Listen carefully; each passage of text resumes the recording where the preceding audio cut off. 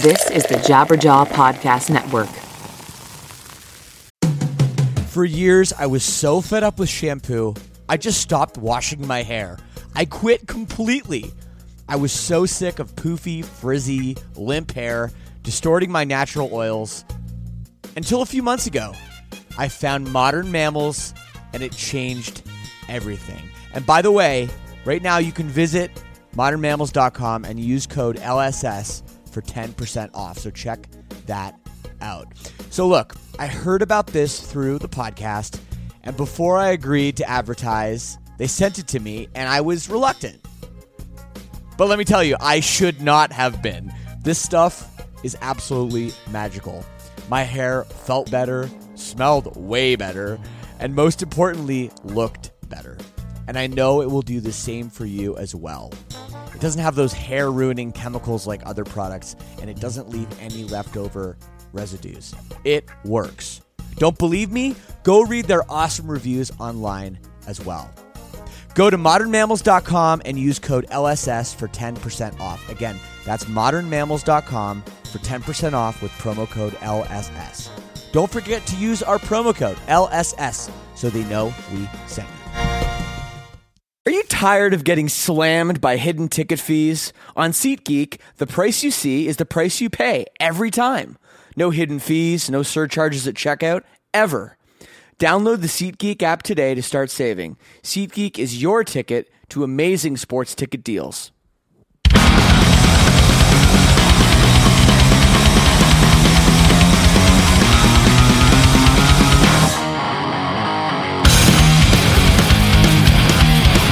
Hello and welcome to another episode of Lead Singer Syndrome. Great to have you with us as always. It's Monday, or whenever you're listening to this. I'm feeling great. I hope you're having a great day as well. A great start to a brand new week. As always, I'm your host, Shane Told. I play in a band called Silverstein. I have a side project called River Oaks you should check out.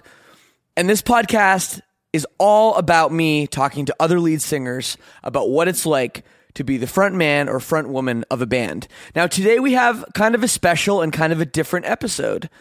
I sit down with not one, but two lead singers of the great band, Dance Gavin Dance. Now, they have a lead singer and a lead screamer, which is a little bit different. Both of them are standalone. They don't play another instrument. So they really basically have the same job as each other, just one is more on the gritty side and one is more on the pretty side. Now, I have known Dance Gavin Dance for a very, very long time. Back when Johnny Craig was their singer, Silverstein, we took them on one of their first ever, real national tours. And I've kept in touch with those guys ever since. John Mess, who is their lead screamer and has come and gone in the band, actually. Me and him have been friends for a very long time, so it was great to have him on board, along with their newest singer, Tillian Pearson, who is an amazing singer with an amazing voice. And we really talk a lot about, his role in the band now at this point, him being in the band now longer than any of the other lead singers. And it really is a very candid and a very honest talk that we have with these two guys. As always, I want you to get in touch. We have an email address. It's leadsingersyndrome@gmail.com. I read all the email. I try to get back to everybody. I'm not that great at email, I will admit. I'm pretty good on Twitter. It's @leadsingersyn, S-Y-N. I'm actually surprisingly good at Snapchat, which I just got recently. I don't have a Lead Singer Syndrome one set up, but I have a personal one, which we actually talk about in the podcast. But it is Real Shane Told. Yes, kind of a douchey name, but hey, what are you going to do? Shane Told was taken. So check it out on Snapchat. We also have Instagram. We have Facebook. Look us up on there. And if you want to help out the show, the best way you can do that is if you buy anything online at all. If you use Amazon, just go to leadsingersyndrome.com/Amazon. That takes you right to the Amazon homepage. You log in as usual, and anything that you buy on Amazon, we get 4%.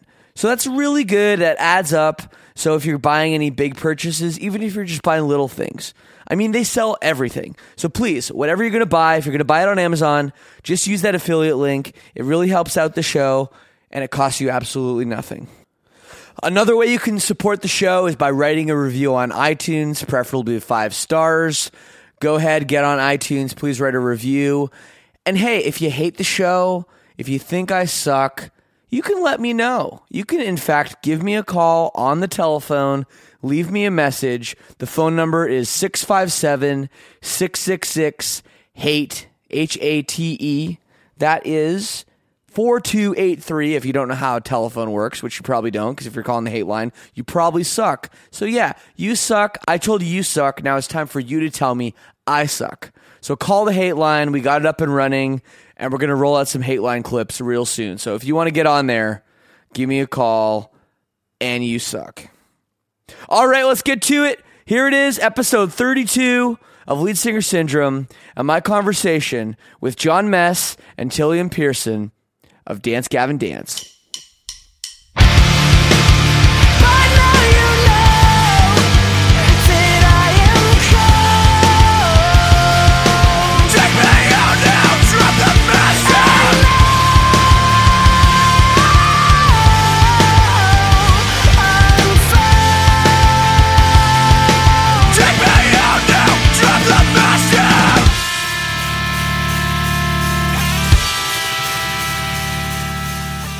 I never had a three-way. There we go. We'll start there. This is my first three-way, guys. So nice. I'm so far I'm really enjoying it. Same. By the way, your profile pictures are very sexy, especially you, Tilly. This is like glamour shots by Deb right there. That's beautiful. Yeah, that was my my first single selfie that I ever took. Beautiful. I became single, and I'm like, I'm gonna take a selfie. Oh, it's like single life, like you got dumped. Yeah, like my long-term girlfriend and I broke up, and I was like, all right, I'm going to take that. But it's actually from a while ago, that picture. Oh, okay. So this isn't a recent breakup. No, I've got a girlfriend again. Oh, Chronic. yeah.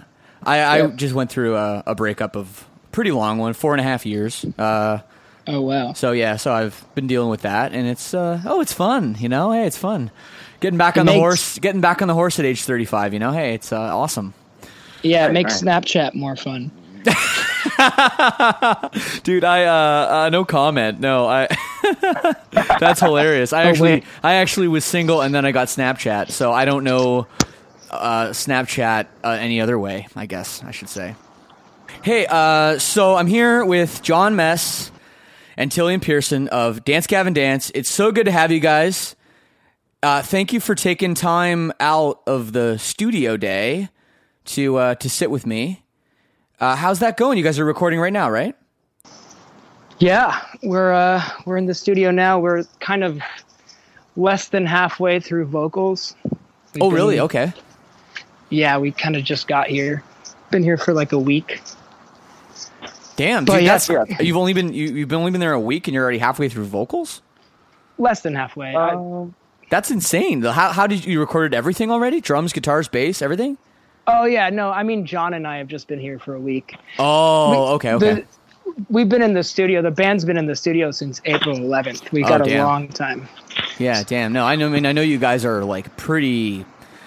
What's the word? I mean, like you're a technical band. I'm sure you have to spend a lot of time getting things right, figuring stuff out.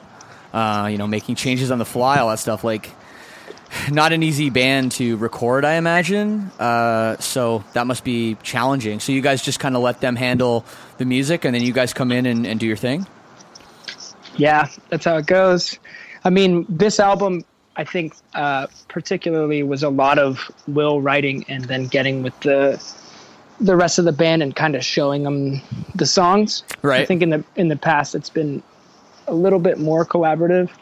But yeah, it's still pretty much like everybody can have freedom and kind of do what they want. That's cool. I mean, that's a really good way to do it. I mean, I got to ask you, this is kind of an obvious question, but I mean, you guys are a 2-singer band.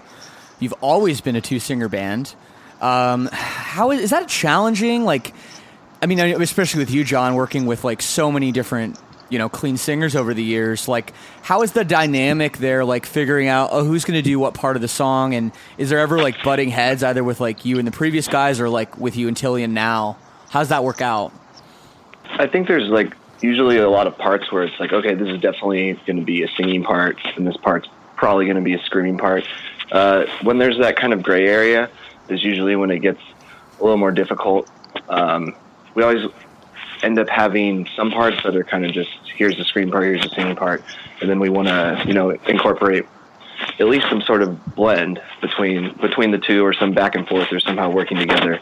So that's often when it gets tricky. But recently with me and Tillian, we've been working together a lot smoother. So far we've had a cool variety of different styles or combinations of putting the two dynamics together. Yeah, but the thing is like, see, I've never really, I'm like such a writer, like a lone wolf writer, that yeah. When I write like words and stuff, I don't even tell, like the band doesn't know what they're about. The band doesn't know like my approach at all. I just kind of show up and I have, like most of the time they haven't even heard the words or the melodies even until like I'm actually recording them in some cases.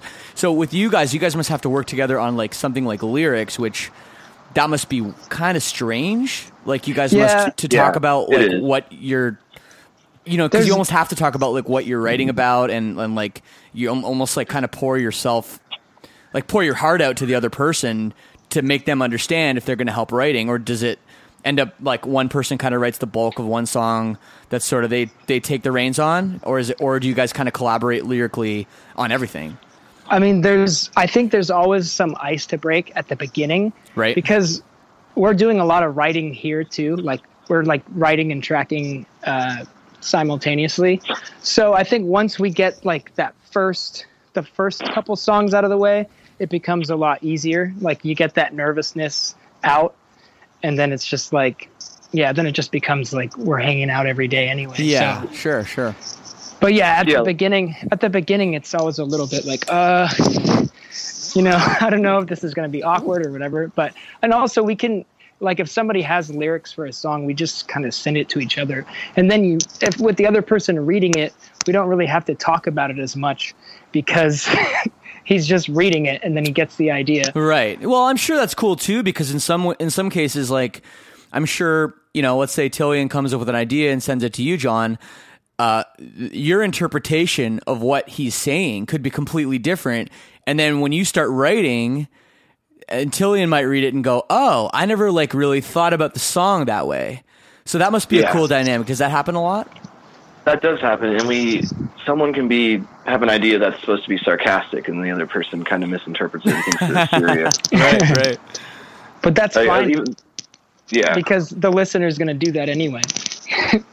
Right, absolutely. That's exactly right. That's like sort of the beauty of music and kind of the whole point, to be honest. But so you guys are in Portland. I'm going to make an assumption you're recording with Chris Crummett again.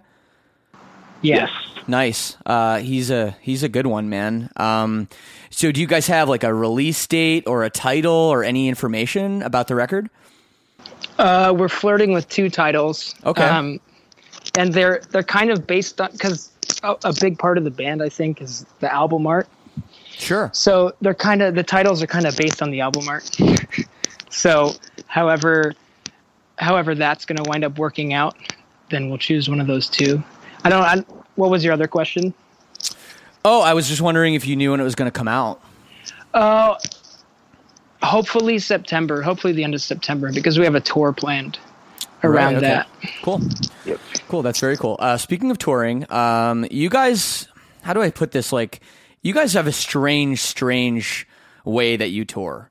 Like collaborating with old members all the time, like bringing Johnny back, Kurt back for this anniversary thing, which you're actually still doing, right? You're continue it in Europe for your 10-year. Like that to me, first of all, it's pretty cool. I mean, it's really, really cool for the fans that they get to see, the original singers that are on the recordings. But for you guys to, first of all, coordinate that. Second of all, like for you, Tillian, like your ego of just like, well, I'm the fucking singer now. Like, how does that all work out, and how does that all play out? It was easy on the last one because we weren't traveling together. Like, because they had their own bands. Yep. And we didn't have to, I mean, not that I don't want to hang out with them, but all the time, you know what I mean? Well, I mean, there's a reason that they're not in the fucking band anymore. Right. Do you know what I mean? Yeah, like, but- and it's not usually just musical differences. Like, usually when someone leaves a band, I'd say like 95% of the time, it's a personal issue. So Right. I totally get that. Yeah. In Europe, it's going to be interesting because we're going to be traveling together. But I did just do the solo tour with Johnny and Kurt. Yeah. So that kind of warmed me up for what's going to happen in Europe. How was that, man? Because I saw that and that must just be kind of weird. Yeah, it was all opportunity. It's like, I don't think I would really have the opportunity to do a solo tour and like, if I try to do it myself, maybe like, lose money or it would be like a struggle, but it was kind of just, we kind of rode the wave of finishing the last 10-year tour in the States and try to keep it going so that we can all tour in between, what our bands are doing. And it was really good though. It was a good thing to do for sure. So when you guys were doing that, because it was like, I didn't catch the tour and I didn't see any footage or video of it, but like, were you guys playing each solo, like just you on stage, or were there other people playing? Like, obviously someone's playing with Johnny, I guess, but like, how did that work? And did you guys travel together? Did you guys have separate vehicles? How did it all work? Yeah, we all had separate vehicles. Kurt had pretty much a full band. Oh yeah. Okay. I had Matt Mingus plus backing tracks. Matt Mingus is the drummer for Dance Gavin Dance. I'm well aware. I love him. He's my boy. Hey, there's something like, just a second, there's something kind of rattling around. I don't know if you hear that. You know what? It could be my microphone, like on my headphones, like brushing up against my shirt. Is it gone? I don't hear it now. I don't hear it now. Yeah. Yeah. I'll just watch hold for it. that. Yeah. It's a little I'll bit. just hold it from now on. Yeah. I think just, I think the audio will be fine. Like if it's a little rattly, it's whatever. I could probably even noise gate that out or something, but whatever. It's cool. Yeah. Sorry. So you were saying, Matt Mingus. I know Matt very well. I love Matt. So he was playing with you. Okay. And you had backing tracks, and Johnny had a full band too? He had a bassist and drummer. Okay. Yeah. Pardon my ignorance. No, it's all good. I mean, I didn't know what the other bands were going to do either. Oh wow, yeah. Yeah, but we were all traveling separately, and we did a meet and greet together, and Johnny and I had tracked a song together before the tour to kind of promote it. Okay. And then we had Kurt play guitar, and we performed it at the meet and greets. So you and Johnny must be pretty tight. I mean, yeah, we're fine. We tolerate each other. Really? Okay. Yeah, it seems just because, like, I don't know. I see, like, you do, you collaborated on, like, a Slaves track. You guys are doing stuff together. You're touring together. Obviously, this fall, you're coming. And, like, I mean, I obviously, like, Johnny Craig, I know Johnny very well as well. Everyone knows he's had his fair share of issues. And everyone knows, like, everyone that's been in a band with him will say, like, he can be a real pain in the ass to be around at times. So saying you tolerate him is one thing, but, like, with you guys having, like, this is your third album now with Utillion, right? That you're recording right now. Yeah. And after this 10-year stuff's done, like, are you guys just putting on the blinders and saying, okay, we're moving forward with Dance Gavin Dance with this fucking lineup and that's it? Yes. And is that an important thing to you guys right now? And really, like, what is the motivation for you guys doing this stuff with the previous members? Like, what is it? Is it a money thing? Or what is it?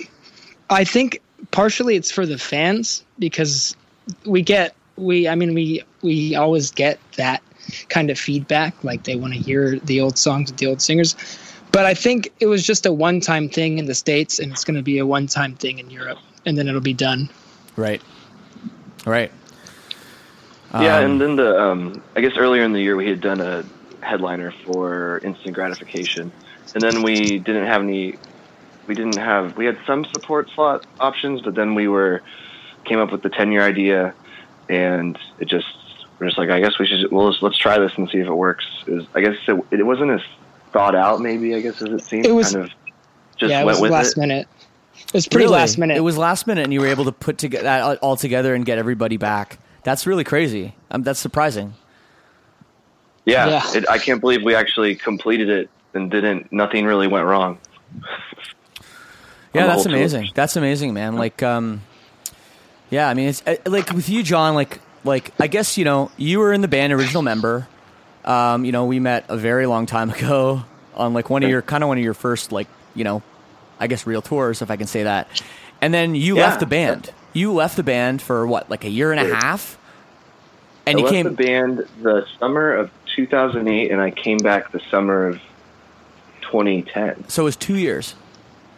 Yeah, it was about 2 years. And okay, and like, so that's the thing, I guess. Like, do you feel like because you went through that process, like you left the band and you came back, is that part of why you feel like it's okay that you can bring these other guys back and make it work? Because you went through that yourself? Do you think that that's a big part of it? I think that helps. Yeah. Also, I don't know, maybe we don't have, I don't know how to put it.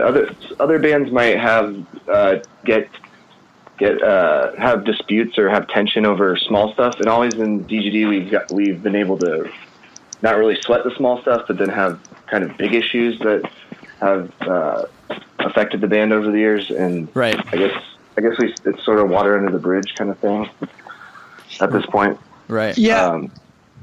I've noticed, like, I've been in a lot of different bands, whether for a long time or a short period of time.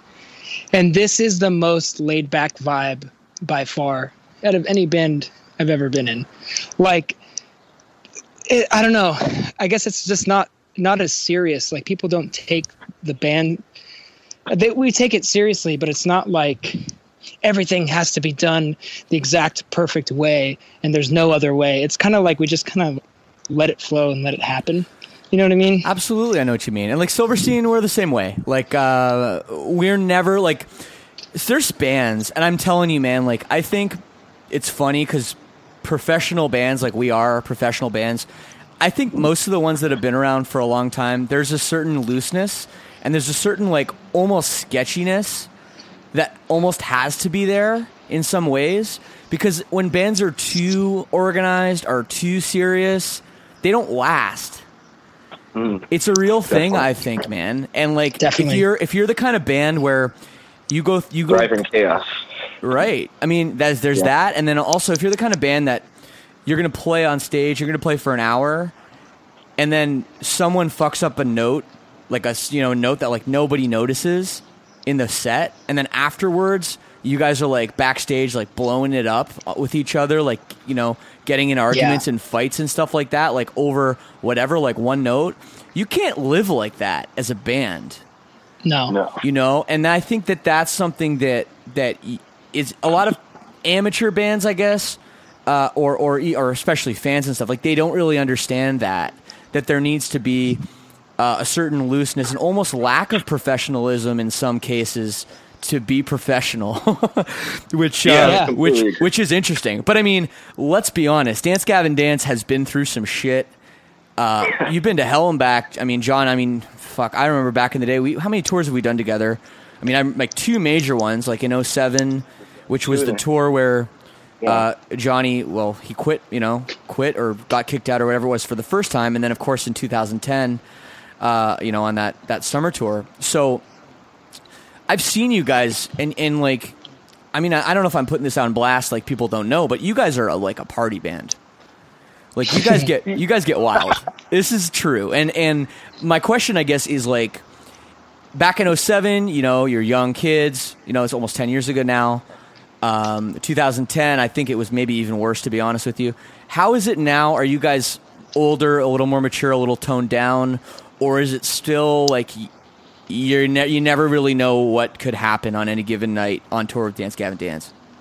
Yeah, it's toned down. It's not like the time Neil got really mad at me when I ripped off Weekar's mirror, but it's like I don't remember that, but Neil got mad a lot, so I'm not surprised. Yeah, that was good. And then what was I saying? Yeah, no, it's definitely dialed back. I mean, we went through a nice phase of insanity, but I think it hasn't really been like what it was in a number of years.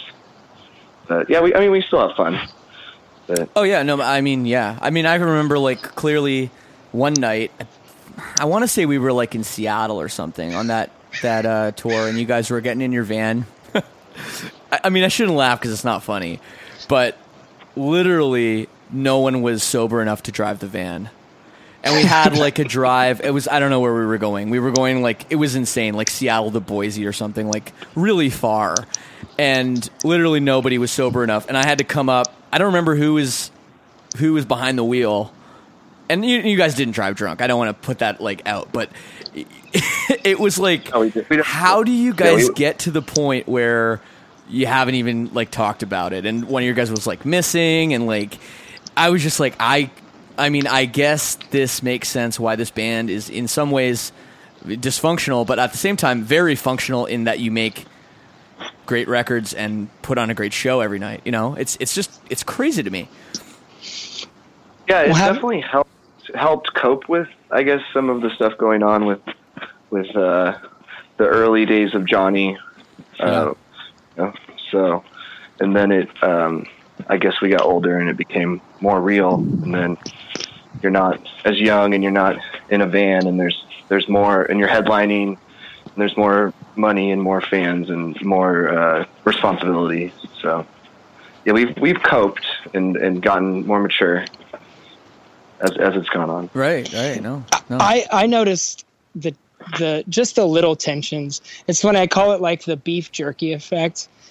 Tim, the bassist, and I talk about it like at the beginning of the tour, and this is when I was first in the band and we were taking a van. There's always like that 1 week period at the beginning of tour where it's like, hey dude, do you want some beef jerky? Oh yeah, thanks man, sure. And then somewhere in the middle, you hit the point where it's like if this guy offers me beef jerky, then I'm like, I'm gonna fucking hit him or whatever. Right. It's like, that's an interesting analogy. But but I noticed we've been taking a bandwagon recently, and that is a huge help to have privacy, and everybody kind of gets along pretty smoothly because of that, because everybody can retire to their own respective spaces. You got bunks in a bandwagon, and a lot of people might not know what a bandwagon is. Basically, a bandwagon is kind of like a mini bus, but it's built on a truck chassis, and they're bumpy as hell. It's a box truck with bunks. Yeah, it's a box truck with bunks, essentially. And they are, if you've ever ridden in the back of a truck, that's pretty much what it's like, but you have to sleep through the night. How do you guys deal with that? Because, like, we've done bandwagons tons of times, and I find that they kind of suck. Like I have a lot of trouble sleeping. So how do you guys cope with that? Yeah, well, dude, I do most of my sleeping, like, after the bandwagon's parked, I guess. Oh, yeah. But I also am convinced, me and Tillian have had the middle bumps last time. I'm convinced the bottom and the top are just way significantly worse in terms of the ride. But yeah, it's definitely a lot of like sleep for an hour, wake up, try to go back to sleep. Yeah, no, it feels, the fact that you can get a full night's sleep is a big deal compared to the van and the hotel. Yeah, no, I mean, every time I'm in a bandwagon, it's like, I swear, like, it doesn't matter. You could be going like 15 miles per hour, and it feels like you're going 85 down like a fucking hill, like, you know, down Mulholland Drive or something. Like it's wild, man. Those things are crazy. I haven't really noticed too much, because for me the only factors like that play into how well I'm going to sleep are darkness and sound. And I've got my Sleep Sounds app, and you can close the curtain and it gets completely dark. Like, bumpiness doesn't bug me for some reason. So you have what is this app? It's called Sleep Machine. Okay. Like, you just blend different, like, kind of static noises together. Like, right now I have like a radiator mixed with some light rain, mixed with a fish tank bubbling, and I just put it in my ears, and then I just can't hear anything, and I pass out. Interesting. I have not heard of this. Yeah. Sleep Machine. It's worth it. Do you do it? Do you do that like even when you're home too? No. It's just it's a tour thing? Yeah, at home I just have a fan. Okay. But it does the same thing. Yeah, I dated a girl once that had to turn the fan on, and to be honest, I hated it. It drives me crazy. Like, I don't know, man. Like, I know people like the white noise or whatever, but for some reason, when I fall asleep with the fan on and then I wake up with the fan on, I feel like stressed out about it. I don't know if that makes any sense, but No, I'm like that too. I don't like it. Yeah. So Not I don't into it know. either. Yeah. Whatever. Hey. Okay. Well, speaking of sleeping, I mean, you guys are both singers. You guys both probably need your sleep. What else do you guys do for like vocal, Health. remedies? Yeah, vocal health, vocal remedies, all that shit that like we pretty much talk about it every week on the show. I'm interested in it. I think the listeners are interested in it. If you're not interested in this, let me know. Maybe we'll start cutting this part out. But I like it, so I'm always interested, especially with you guys being such different singers, like with what your jobs are. Yeah, completely. I'm really interested in that part of it. So I've tried everything you could ever try. I'm pretty convinced that it goes in order. The number one most important thing is to get 8 hours of sleep. Okay. And then water. And then stress and anxiety, I think, are actually a big factor that people don't necessarily not be aware of. That's a good point. That's a good point, yeah. Yeah, I think that can really affect you. Can make your acid reflux worse. I think being aware of what you're eating, how large the meals are. And then if your voice is messed up, the thing with like the throat coat tea, on the back of the box it says drink 6 cups a day. And I've found over years of experience drinking this tea that if your voice is fucked, you need to actually just drink the tea over and over all day, and then the effects start to work. But I didn't know that. I don't know. I've never done that. Maybe I should try that. Maybe you should. Maybe, yeah, because I've done throat coat tea before, and I've never found it really did anything. Same. And I guess I'm underdoing it. Yeah, and then mix it with a bag of ginger tea. Settle your stomach. That's Okay. Another thing I do. Also, honey. If you're gonna use honey, it has to have an address on it, so you know that it's locally sourced from an actual bee farm. Because if you ingest honey that says like USDA organic, in order for that to get FDA certified, it doesn't actually have to contain honey. It just has to be certified as a legitimate product. So it doesn't necessarily mean anything. Weird. It's just pretty much corn syrup with sugar in it. That's so that's weird. Bad for you. So I've never heard of that. Yeah. Yeah, that's so weird. I have to check that. I'm going to go in my cupboard right now and see if I have addresses on my honey. That is whack. Yeah, like if you're in a green room, and there's like one of those little bears with the honey in it, it's probably not even honey. It's probably just corn syrup with sugar. That is so bizarre. Yeah, That's I crazy. can't. Yeah, that's There's totally a bunch of info on it. So yeah, check it out. Yeah, we'll do. And then there's the steam. There's the steam machine you can get from like Rite Aid, Walgreens, with the weird CVS. like half glass face thing. You put your face in that like, one. Yeah, you look like the guy from what the fuck is that? What, movie? Hannibal Lecter? Yeah, something like that. Yeah. Yeah. From Silence of the Lambs. Yeah. That stuff works in a way. I don't know. I found that if you like take a hot shower or like get a lot of steam in your throat or drink a hot tea or something before, like too soon before you play, maybe your like singing voice is a little like clearer, but your screaming is like harder to get grit out of your voice. But, Interesting. That's just me. I don't envy you way. guys at all. You mean like screaming? Having to scream like that. I could see like the upkeep of that being way worse. Are you a screamer at all? Like, have you ever done it? I mean, sometimes my voice will break up just because I'm pushing it too hard or hard enough maybe. But no, I don't really scream. It's for me, it's basically stress is number one. Yep. If there's something going on in my life that's like stressing me out, I find my singing it's harder to push it out. And I have I have this almost chronic like sinusitis where it's up in my head and ear area. So John actually introduced me to Sudafed, which he doesn't take because it makes your voice too clean. It drives me out too. Like it drives me out in not the right way. Like do you know what I mean? Right. It constricts all of your nasal passages, so you're just not getting blood flow, and so the inflammation is forced to just shrink everything up. So then you can drain all the shit that's built up, but if you have to perform, it can definitely screw you over. Yeah. It makes you feel better. For me, it's a savior because my biggest problem that I run into is pushing off of notes. I get pain in my head. Oh, wow. Because I have this like sinus buildup like in my head and ears. It's like it's not even in my nose. Strange.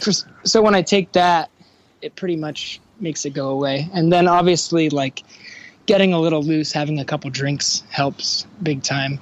And then warming up. Environment's a big thing. Like, like all the climate changes. I suck in Phoenix, but sure. I'm good in Florida. I suck in Phoenix. I don't know why. Well, I it's just because of the dryness, dude. It's air. just just straight up the dryness.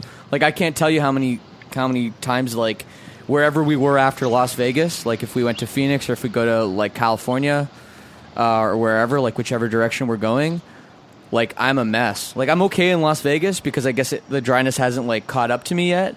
But the day after, always rough because I think I just don't drink enough water. Maybe it's like impossible to drink enough water. I don't know. But it's it's bad. It's bad. Well, I've read that the water you drink like today is what hydrates you tomorrow. Yeah, for your voice. that totally makes sense. Yeah. Yeah, and I listened to, I don't remember which podcast it was, but I listened to one of your episodes, and you were talking about how the day before, like something happened, like I don't know, somebody was in like a lot of dust the day before. Oh, okay, And then the next couple of days, you kind of have that like dry voice hangover. Right. I sure. noticed that whatever happens the day before kind of affects it big time. Oh, yeah, of course. I mean, the same way that like if you blow your voice out the night before, the next day it's bad. It's not bad that day. You know, it completely makes sense that your body is affected that way. So, and you don't really warm up though, right? That's what you were saying, John? No, you. No, I warm up. Oh, no, John warms up. Oh, me? Yeah, no, I don't warm up very, very much. No, to be honest, like I usually go in the back lounge and I kind of just like try to get my mind right. And warming up to me is more that. It's more just kind of getting my mind right, and then I do a couple scales, and it's more just to test out like how high I can sing that day, and how high, like my highest note in the set, how much of a struggle that's going to be. And there's days when I can't even get there, you know, or I'm going to like, okay, am I going to be able to force this out, or am I going to really struggle today? And that's almost more what warming up is to me, which to a lot of people think that's like crazy. But to me, that's fine. Cause like, you know, by the time we play at like 10 o'clock at night or whatever, I've been around, like I'm fine. Like I'm warmed up, and I find if I warm up too much, then I'm just like, I'm going into the show tired, you know, and I want to have my full stamina for the whole set. I don't want to be like running out of gas at the end. So that's my approach with warming up. But I mean, everybody's different. What do you guys do with warming up? That wouldn't work for me. I sing too high. Like I'm at the top of my range a lot, just because that's where I get the best resonation, I think. Sure. So it's like I have to warm up. And one thing I noticed too is the seclusion. The preset seclusion is kind of important. Like it was crazy. On the last solo tour I did, Matt, the drummer, and I were talking about like how some of the other guys in the other bands would just like, they'd be like skateboarding like 5 minutes before their set, or they'd be like FaceTiming with their girlfriend like 5 minutes before they go on stage, and then they just walk on stage and play the show. I have to like psych myself up, kind of seclude myself and kind of get my mind right. Sure. Same. Yeah. And same with Matt as a drummer. He was saying that. Right. Yeah. It's interesting. I do similar thing. I found I guess gotten more, or just over the years that I've been doing less and less warm up, and I've been like, my voice isn't wearing as quickly as it used to. It's actually seems to be getting stronger, I guess, just with technique and whatnot, and especially with we've gotten in-ears recently. Oh yeah. So I've found that my voice is actually, especially in the beginning of the tour, it's not as like worn as I'd like it, so my scream isn't getting as much tone. Right. So I've sort of done less preparation, than before. Dude, that's so interesting about screaming, man. That's like something people don't realize. It's like, like when it's the same with me. Like the first day of a tour, especially the first day, my scream's like way too clean. Like I don't have the balls, and it takes me usually a couple days to even a week maybe until I'm like, all right, my scream's like where I want it to be now. So that's really interesting that you say that, John. That's like really interesting to me. Yeah. Same, and you ran into the same thing in the studio too. Like, you kind of just got to mess up your voice for a bit to get it to that point where it sounds really full. Yeah, it's so wild. Yeah, I started getting these fucking crazy headaches during recording, and it never happened to me, like during recording screaming, and it never happened to me ever in our career. And then like 2 albums ago, it would just be so bad. I'd get a headache on like the second scream, and it would just be like I'd scream, and then while I was screaming, the like headache would kind of go away temporarily, and then when I would stop, it would just like suck back. It was like the worst thing ever. Do you ever get headaches, John? That sounds terrible. It's terrible. Yeah, I've gotten headaches before. Actually, recording this album, I've been a couple times I was pushing extra hard to just push out more tone, and then the headaches kind of start. Oh, God, it's and awful. then like sometimes I'm like not in the right mindset, and I feel like I get this disconnect between like my diaphragm communicating with the rest of my body, and so then I'm like tensing up or like over exerting or like feeling like I need to squeeze, like tense up other parts of my body, and then that's definitely when headaches kind of start. Yeah, I think there's so much mental stuff that plays into like your voice that people don't realize, because there's so many when people talk about vocals, it just kind of has this. There's like a underlying tone of just like I don't know what's going on. There's like a mysteriousness. Like there absolutely is. Happens. I don't know why my voice is like this. I mean, I have all these ideas of why it wasn't like this, but I don't really know for sure. Yep. So it's a tricky instrument. It is tricky because there's nothing visual about it really. Like you know, a guitar. You see a guitar, the string vibrates. There's a fret. You know, there's electronics picking up the sound. It goes into like everything is physically there, and you can see how it all works. Yeah, and guitars have factors. You can't look into your body, you know, and I know it's but I mean the same thing, like you could look at if you could look at the way that you sing and the way like everything works, like okay, I have this physical breath coming in and then I'm pushing it out and then my lungs are doing this, and like, oh, well maybe I have something on my vocal cord. Like the same way on a guitar string, you could be like, oh, well the guitar string is like worn out, so I need to change the guitar string, right? There's nothing like that with vocals, so it is mysterious. That's a great word for it. But, I mean, for example, though, there's also the thing where some guys just have it, you know? Like Johnny Craig, he just has it. Yeah. He's just a great singer. I never saw him warm up when we toured together. He warms up throughout the day, he told me. Like, he's singing all day. Yeah, I mean, he's just like, the guy's lights out. I mean, he's an incredible singer. He's just got this, like, God-given gift, and... He's an enigma. He's an enigma, yeah. And like most of us aren't like that. I don't think I've interviewed anybody yet that's really like that. And what was it like being in a band with him, John? I mean, Tillian too. I mean, you know him really well. Like, what is like you said he warmed up, but like he's fucked up all the time and everything. And like, I mean, have you ever seen him really have a terrible, like, sing something bad? Like it's wild. He would do things that just didn't, like, I remember when we were doing the first Downtown Bell Mountain, and he busted out the chorus to the Times New Roman, like without writing it, just like kind of off the top of his head, and then in like a take, and then it was done, and me and Chris were like, what the fuck? Like, he would do that a lot. Like he would either like have nothing, and then be like, yeah, fuck today, and then the next day is, oh, here, I thought of this thing. Here you go. Boom, done. So he definitely had something where you're just like, wow, you're just kind of, I guess, pulling it out of your ass, and it's just like amazing.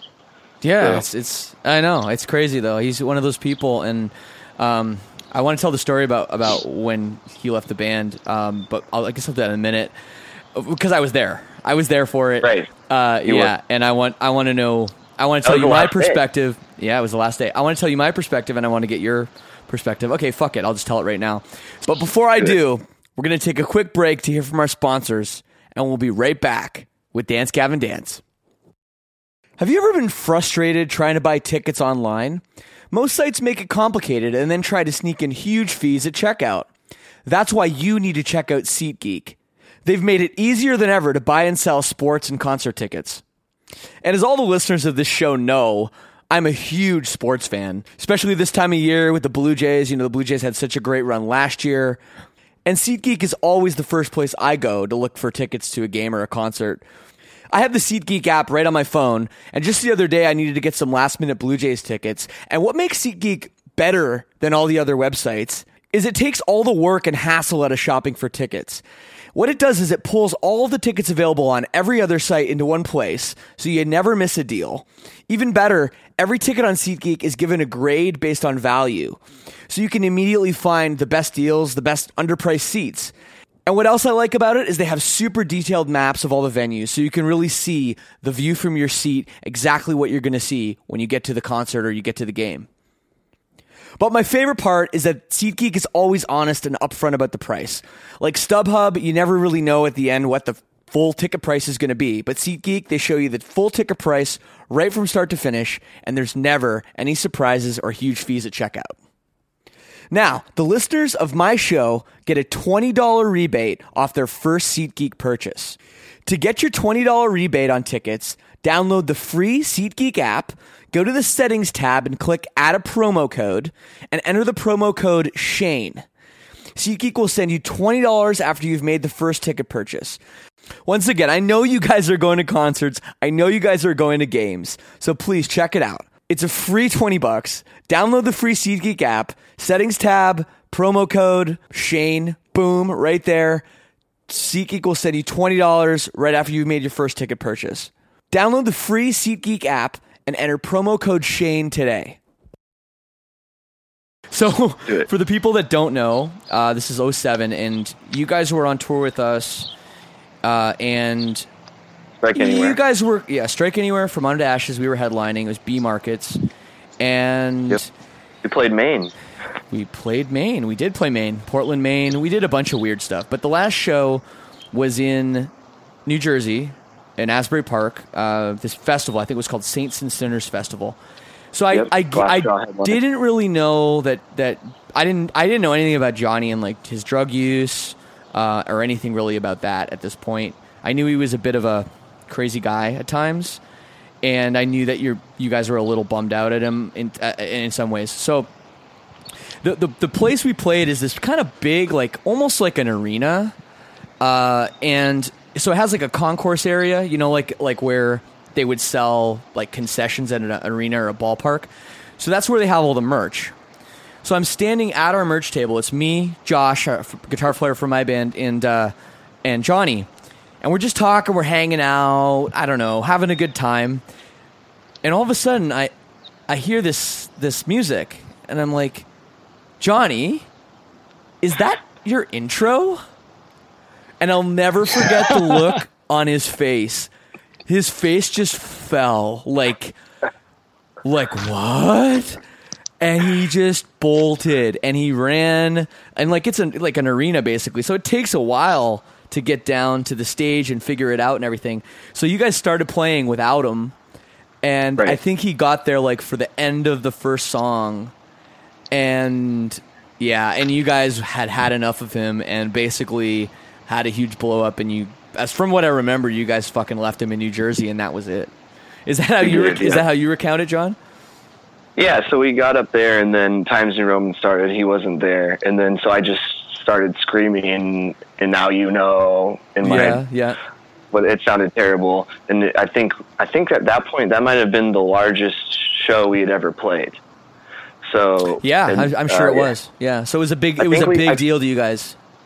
Yeah, exactly. I think we had gotten through maybe at least half of the song, and then he showed up, and we played. We were just, we were pretty pissed or whatever, and things at that point were, more like a big deal, like to us. Just this needs to work. We need to get this going. Like no fuck ups and whatnot. Right.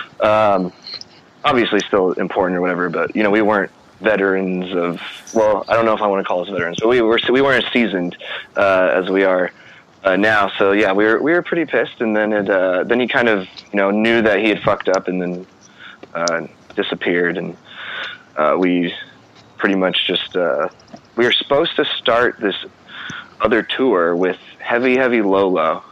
Okay, yeah, I remember that band. And then I think and Taramellos, and then Arsonist Get All the Girls replaced us because we kicked them out and then drove back to. We drove from Asbury Park, New Jersey to Sacramento just straight. Yeah, it's brutal. So, and then he went on to play some shows with Skylit Drive, I think. Then they ended up taking him back home. So yeah, that was it. And then the whole kicking out was in front of like all of the bands on the tour, on the whole row of buses. So there's many witnesses to the whole. Oh yeah, blow up. So. It was it got intense, to say the least. I remember it well. It had been a lot of tension building up to that point, so yeah. I mean, the thing is like, obviously we've talked about Johnny a lot. I haven't had him on the show yet. Maybe I will to get his perspective on some things. I'll maybe give him a call. But you know, obviously, like he's an important part of what Dance Gavin Dance was, and in some ways still is, and his voice and his legacy is important, and it would be ridiculous not to talk about him and not to bring up his role. Now, sure. You, Tillian, like you're a very accomplished singer, a great singer in your own right, and now you've basically been in the band as the lead singer longer than. Is someone taking a piss? What is that? No, I was pouring some diet. Diet 7-Up into a glass. When you gotta go, man. Diet 7-Up. That's a random drink. Oh yeah. Who are you, my mom? That's literally all my mom drinks. Settles the stomach, and it's low on sugar. I think it's no sugar actually, but hey. Yeah, no sugar. Anyways, dude. Let's get back to that. No, but Tillian, like, basically what I'm saying is like you've been in the band now longer than any other singer. Like this is going to be your third album. I don't think Johnny did 3 albums. Maybe he did 3. Yeah. 2. I don't know how many. 2. Well, 2 and an EP. 2 and right? a half. Yeah. Yeah. So 2 and an EP. So you are like the guy, but I mean, you must kind of feel like you're forever going to live in Johnny Craig's shadow. Yeah, I mean, to some degree, for sure. But awesome question. Well, it's a real question. I mean, like I'm not. I know. You know me. I'm not going to fuck around with like bullshit. It's true. It's just straightforward. Yeah. I think it would definitely be that way, more so if I had joined the band. Because when I first joined, there was definitely a drop off in draw. You know what I mean? Like the first tour that I did, sure, was. I mean, I don't want to say it was a flop, but it was. I mean, from my eyes, it seemed like a flop. And then something happened when we did Instant Gratification, where we kind of just had a resurgence. Yeah, absolutely. This is on my list of questions. I want so continue. Yeah. So success kind of quells that. You know what I mean? Yeah. Also, there's a new generation of younger fans who literally tell me, they're like, yeah, the first song I heard was We Own the Night, which is like the single off of the newest album. Or like, yeah, I got into you guys from Acceptance Speech, blah, blah, blah. So interesting, yeah.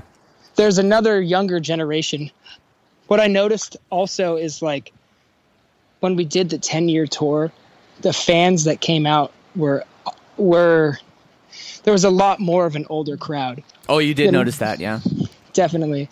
And when we do, tours without Johnny and Kurt, the crowd seems a little bit younger. Right. So I think there are, just because the band's been around for so long and because, it's managed to stay relevant, there's a lot of new fans that that's kind of partially why we did the live album that we just did. Yeah, because you sang all the songs on it, right? You didn't have the other members, yeah. And I think certain people might even be introduced to those songs for the first time, kind of. Yeah.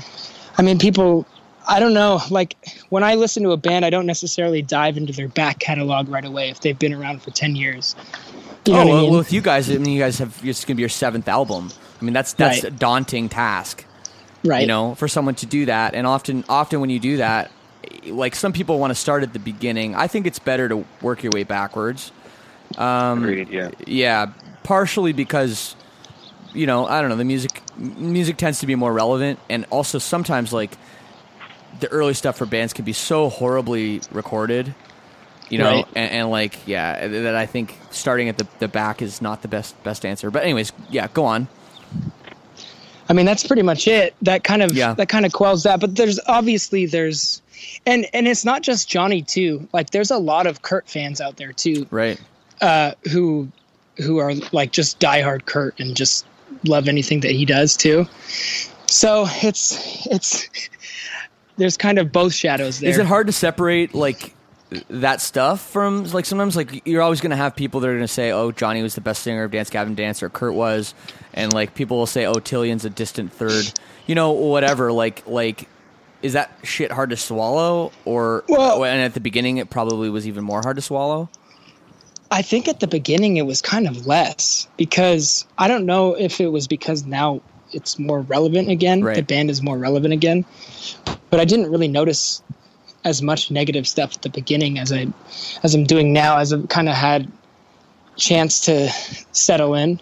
But yeah, Absolutely. there's also those, I don't know how to like calculate the percentages, but there's definitely people who give me support too. And, you know, I'm their favorite singer in the band or whatever, but it's hard to say that like, yeah, whatever, I don't care. It's kind of like, you know, you do, if you see something that's super negative, like online or you hear it in person, like despite how hard you try to convince yourself like, oh, it doesn't matter, like I don't care, I'm just here doing my thing. You're still a person. Yeah, exactly.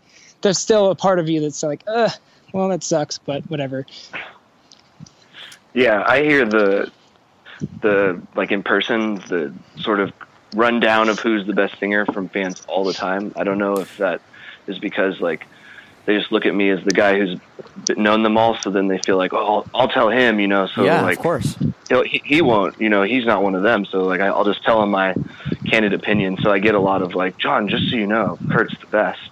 I think that song was the best, or just so you know, Tillion's definitely the greatest, or hey man, I really like when you were back with Johnny. Why don't you get back with him? So I hear that all the time. We call them complissults because they usually start with a compliment of, you know, this part's really good, and then it followed up with, but I think it would have been better if you did that. That's right. That's right. Well, we call it's. I mean, you guys are going back to Europe. In Germany, we have what we call the review. Because in Germany, they'll always say stuff like, you know, very good show. Last time, much better, you know.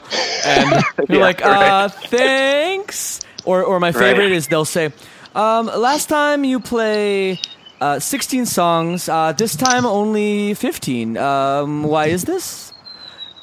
Like, yeah. I'm like, didn't recall exactly how many we played last time, but you did, so I'm glad to see you're paying attention.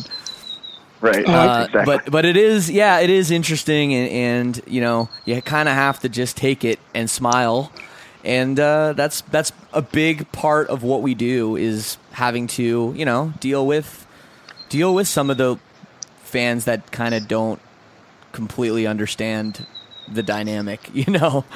So yeah, they like the band. They're excited about it. They're just giving a critique that seems kind of, it just has a, I don't know, maybe they don't understand the context in which they're presenting it. But right. Yeah, it's funny to get that one. Sorry, the best one I got was in Omaha when I was there with Dance Gavin Dance, and I had someone come up to me and tell me, yeah, last time you came here with your old band, Tides of Man, you guys were terrible. I hope you do better this time. I was like, what the hell? Right. Yeah, man. Like, I don't understand how you could tell that to somebody. Yeah, and then there's always those little. I guess I'll kind of call back on the interview you did with the singer of Bayside. Yeah, just a few weeks ago, Anthony. The whole you have to ooze confidence on stage. Yeah, we've been talking about that a lot on this podcast. That for some reason when he said that's really resonated with me. Yeah. Me too, yeah, definitely. But yeah, it's interesting because you don't. I mean, at the end of the day, it doesn't really matter if there's one kid in whatever city that thinks you were a dick because you didn't go smoke weed in the back lounge with the rest of the band. That's a real example. Like, yeah, because I don't smoke, and you know, I didn't go to the back lounge to smoke weed and hang out. So they're like, yeah, Tillian was a dick. Everybody else was hanging out and smoking, and he didn't really come back there. Like, just stuff like that. It's kind of interesting. Yeah, I mean, yeah, I think you have to have a certain amount of boundaries, right, with your fans, and I think most fans understand that, you know, and there occasionally you'll run into ones that don't, and, you know, and that's fine, because ultimately you have a job that's important, and you have the next day on tour and the next day on tour, and you have a record you're going to write, and, you know, so you have to have those boundaries. I totally get it. One last thing I wanted to say, though, when you were talking about a lot about Times New Roman, like that song being kind of the first track on your, you know, debut album, kind of the song that started it all in a way. Tillian, like when you sing that song, are you trying to channel Johnny's performance, like this, you know, that John talked about, like this kind of amazing pull it out of your ass, like lightning in a bottle? Are you trying to channel that? Or do you find now, like, you have found your own voice in the band to where your performance of that song, or any of those songs for that matter, is almost like, is your interpretation of it?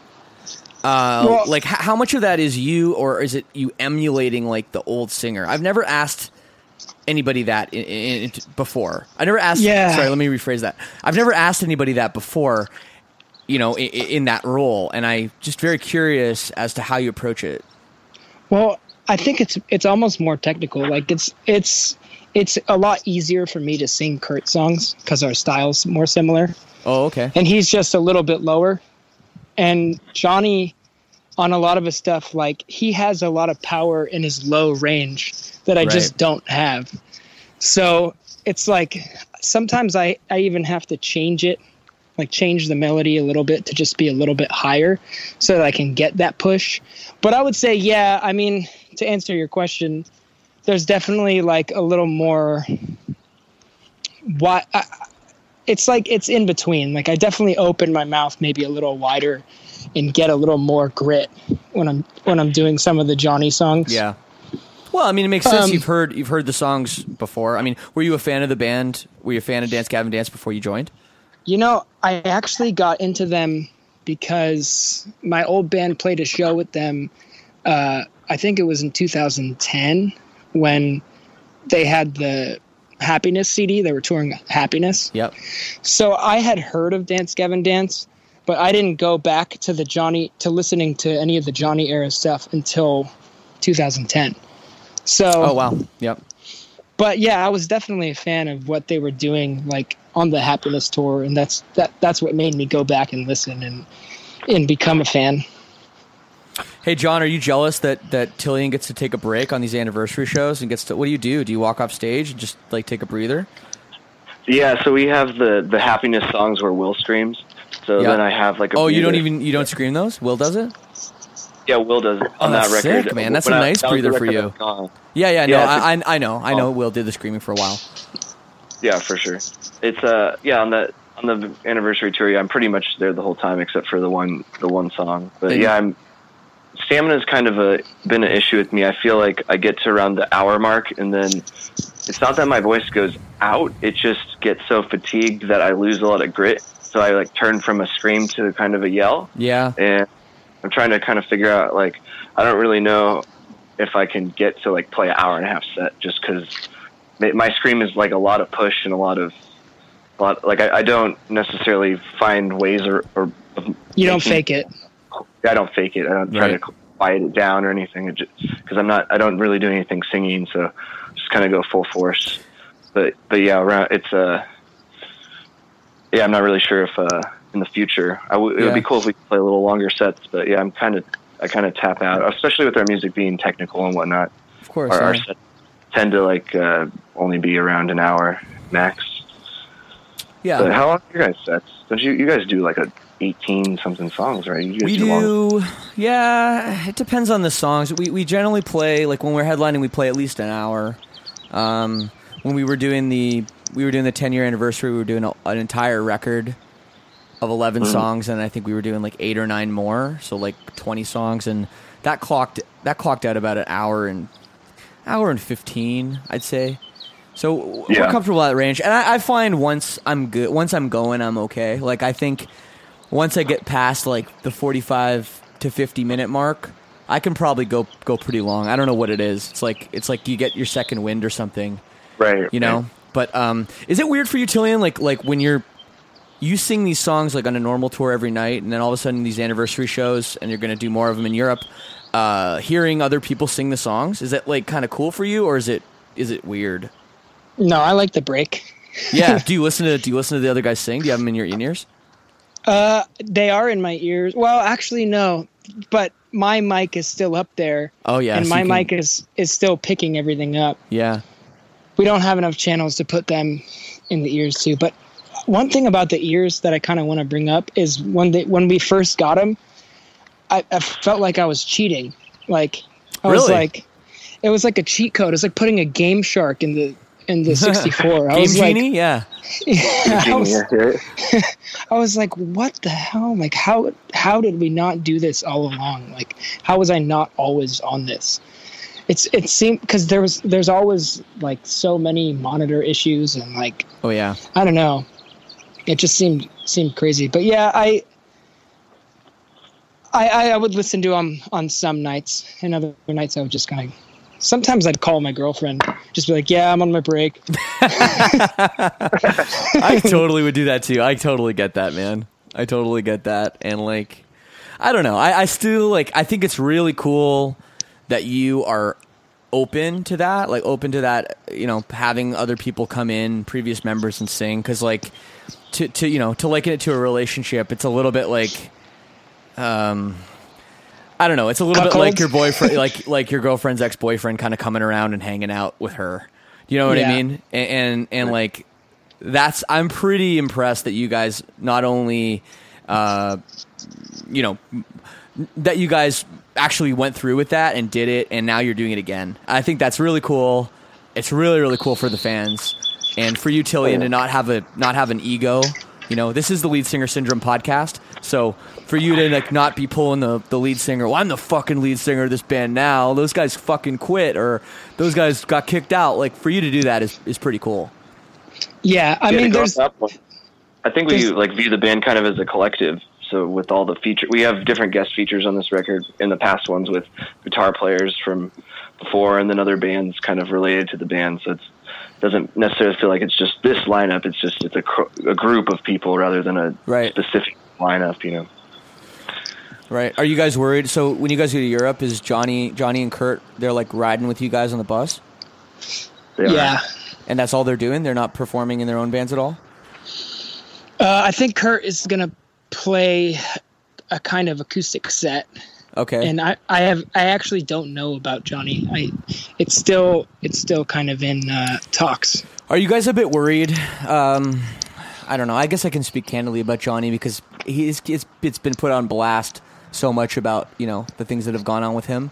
And you know, I know Johnny a long time, but are you guys ever concerned that either he's going to get out of control, he's going to do something where you guys have to either apologize for him, or he's going to like make you guys, you know, kind of ruin you guys in a way, ruin your reputation? I mean, or are you worried that he's just going to bail? Like, are these actual genuine concerns, or do you think this is like a little overblown? He's not going to bail. I doubt that. Yeah, I mean, it's come up. We've thought about it. John has laid out some scenarios where we could get in trouble in a foreign country where people, you know, might want to fight or that kind of situation, because he's definitely fight bait. Like I've toured with him enough to know that I think he gets in more fights with random people than anybody I've ever met. But so there's always that. Yeah, there's a couple, I guess, factors. The Europe tour is going to be shorter. Typically, we've had not the same John. Yeah, well, I mean, I know he's been working on himself in some ways, and I know he's had, things have gone back and forth, and I wish him the best, and I, obviously wish you guys the best too on all the stuff you got coming up. So new record, you're thinking September. Can you tell us what the two album titles you're flirting with are? I don't know. I don't know if we can. Yeah, probably not. Do, but probably not a good idea. Yeah, probably. Because they could be not end up being the title. But there's I guess I could say there's 13 songs that we've recorded. So whether or not all of those make the record is one thing. But so far it seems like they will all make the record. Yeah, I think so. And musically, is the record something we would expect kind of for the next in line with Dance Gavin Dance, or is there some stuff like out of left field? A little bit of that. Yeah. I don't know. We were talking about it the other night. It kind of feels like it kind of compromises or includes a lot of the different sounds of the band. There's, it's one thing that's different, I guess, than the last record is we don't have there's a lot of 3 choruses on the last record. There aren't any on this record. There's one. There's more parts. Oh, there's one. Yeah, there's more parts, more riff. I guess more stuff. It's not as. I guess some of the songs are got some pretty weird structure. Right. Like maybe akin to some Death Star DBM2 style stuff. So. Okay. Well, that's cool, man. Well, I mean, you guys have really had a great resurgence with the last record. I mean, we had a very big first week. Congratulations on that. And it really seems like you guys have kind of finally solidified the lineup with Utillion. John, I know you've been back in the band for a long time now, but figuring out the lineup and everything going back together, and it's really, really great to talk to you guys. I wish you guys the best with this record and moving forward, and I'd love to tour with you guys sometimes. We tried before, but you wanted too much money. I know, we did. Well, then we took the 10-year instead. Yeah. We were like, we should do this. Then we got the 10-year idea. Yeah, well, hey, we tried. Yeah, to the people listening, yeah. That happens, man. Dance Gavin Dance, they're ballers. They need their cash. we were that director, the co. You were, what were you? It was you and Senses Fail. Yeah. And you were giving us the main support, yeah, we were trying. Yeah, we were trying to get you on the undercard. I think it would have been. It would have been massive, and it would have been a lot of fun. But you know what? We'll make it happen. We'll make it work. Yeah. You should have switched out with Senses. That would have been the. That would have worked. Well, I mean, hey, you never know. No shit on them, but that's a phrase. I'm sorry, the phone broke up. What did you say? Said no shits on them. I said, I wasn't trying to throw shade at Phil. I was just saying I don't know what I was trying to say. Wow, John, anyway. Dude, you're going to have to take it up with Buddy on Twitter, John. I think there could be some beef now. He said no shits. You just called Senses Fail shit? John. All right. Hey, man, thank you guys so much for taking the time, especially when you're in the middle of recording vocals. That's really cool. I love you both, and good luck with the record. Hell yeah, dude. Thanks so much. Hey, yeah, thank you guys. Have a great day. You too, man. Have a good one. So there we go. My first 3-way with John Mess and Tillian Pearson of Dance Gavin Dance. Great talk, great people. They got a new record. They said September. They wouldn't give me the title. That's cool. I'm sure you'll find out about it very soon. I'm going to leave you with a tune, as always. Here's the song we talked about a little bit. One of the newer songs from their last record, Instant Gratification. Here's We Own the Night on Lead Singer Syndrome. And we'll see you next Monday. Peace and love. Forget my jealousy. You swallowed the demons on your own. There's nothing left for me. I keep thinking back to when you said we own the night. Stop that feeling, your view gets remuted. Can't think of pretend this will I do stupid. Say accidents happen, it's terrible acting. Like in the back of your ear with my fingers. Separate is the way though, no second is the place. I'm just thinking through the day and the night is your God. Say you in battle.